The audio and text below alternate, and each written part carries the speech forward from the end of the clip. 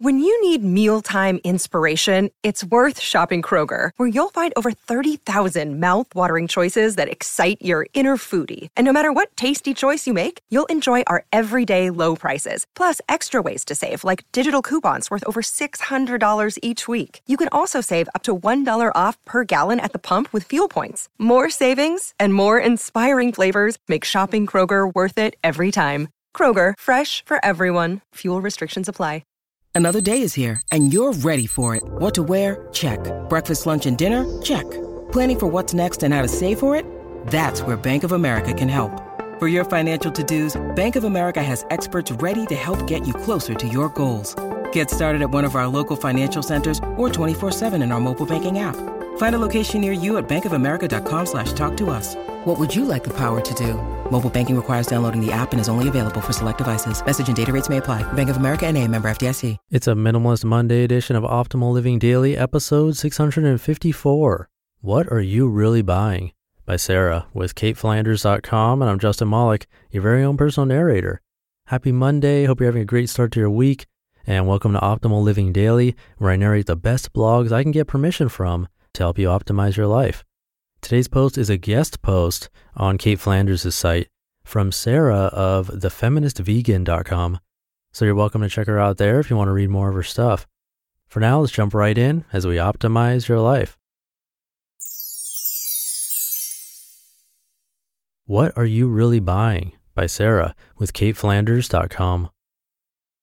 I've always wanted to do a shopping ban. Well, maybe not always, but for a long time. I first came across the idea on Kate's blog several years ago, and I was immediately intrigued. I was already an avid reader of several minimalist blogs. I had pared down my closet and shed excess belongings, and as a college student at the time, I couldn't fit much in my dorm room even if I'd wanted to. A shopping ban, however, felt like the next level. Intimidated by that kind of focus and intensity, I watched, or more accurately read, from the sidelines as Kate completed 6 months, then a year, then 2 years of the shopping ban. My trepidation was, in large part, due to my lack of a clear reason to participate. Finding my why. Fast forward 3 years, and today I'm 10 weeks into my shopping ban. I finally did it because, as you may have guessed, I had a good reason. I had my why. My partner and I have decided to quit our jobs this autumn to travel the world like we have always wanted to do. With our late November departure date looming, I've been working hard to save as much as possible, but I still wasn't meeting my savings goals.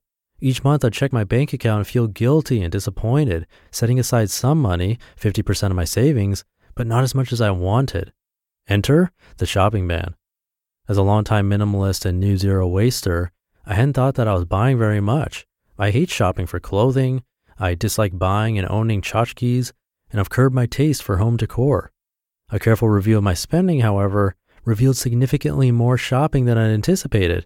Takeaway coffees, restaurant meals, almost daily kombucha purchases, and the occasional book or miscellaneous item littered my bank statement.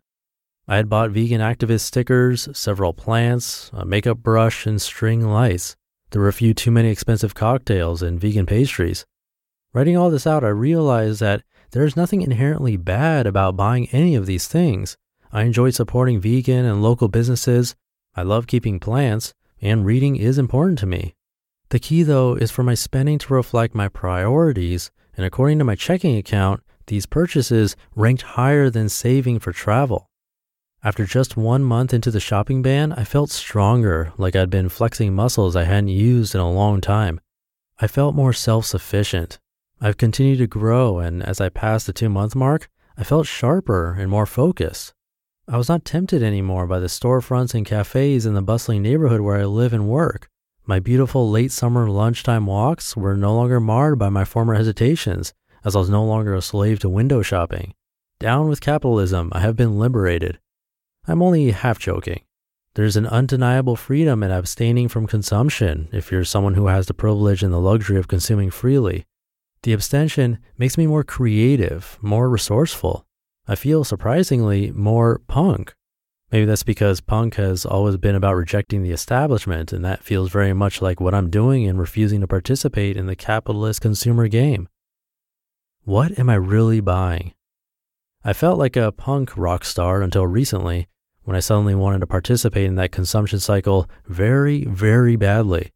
After watching the film Okja, which explores the cruelty of a fictional factory farm, I reignited my activist fire for animal rights. I dove deep into vegan social media and was quickly met with temptation. A t-shirt made by one of my favorite vegan brands caught my eye, and I wanted it. Donations and products made by colleagues are on the approved shopping list, so technically, I reasoned, this shirt could fit under that category. I thought about it all evening. I asked my partner whether he thought buying the shirt would be breaking the rules. I even tweeted the question out in hopes that someone, Kate, would give me permission to buy it.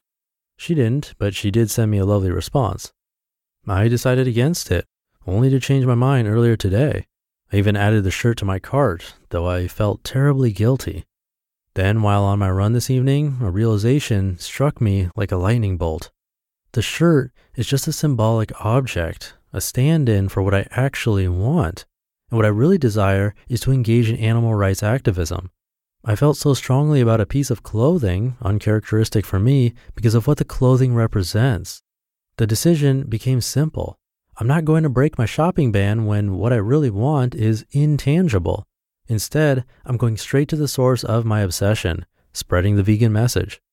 Though I'm a tad embarrassed that I was so easily tempted, I learned an important lesson. Oftentimes, what we're buying isn't actually what we're buying at all. We buy material things in an attempt to satisfy our desires for greater, less tangible pursuits. There might be many reasons we do this, but one is the most important, and that is fear. We fear the thing we want. We find it to be so big, or our hunger for it so intimidating, that we choose surrogate objects because they're more attainable, safer.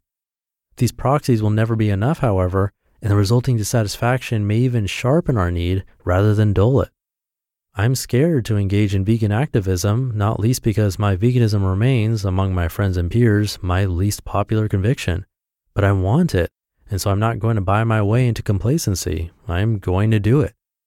So the next time you buy something that isn't essential, ask yourself, why am I buying this? Because I want it? Or because I want something else, something bigger, something thrillingly terrifying? If your answer is the latter, I'll leave you with these parting words from writer Jack Chang. If it excites you and scares the crap out of you at the same time, it probably means you should do it. You just listened to the post titled, "What Are You Really Buying?" by Sarah with KateFlanders.com. Look, Bumble knows you're exhausted by dating. All the, must not take yourself too seriously, and 6'1" since that matters, and what do I even say other than, hey? Well, that's why they're introducing an all-new Bumble, with exciting features to make compatibility easier, starting the chat better, and dating safer. They've changed, so you don't have to. Download the new Bumble now. And I'll leave it there for today. Hope you're having a great start to your week. And I'll see you tomorrow on the Tuesday show with the start of a 2-part post where your optimal life awaits.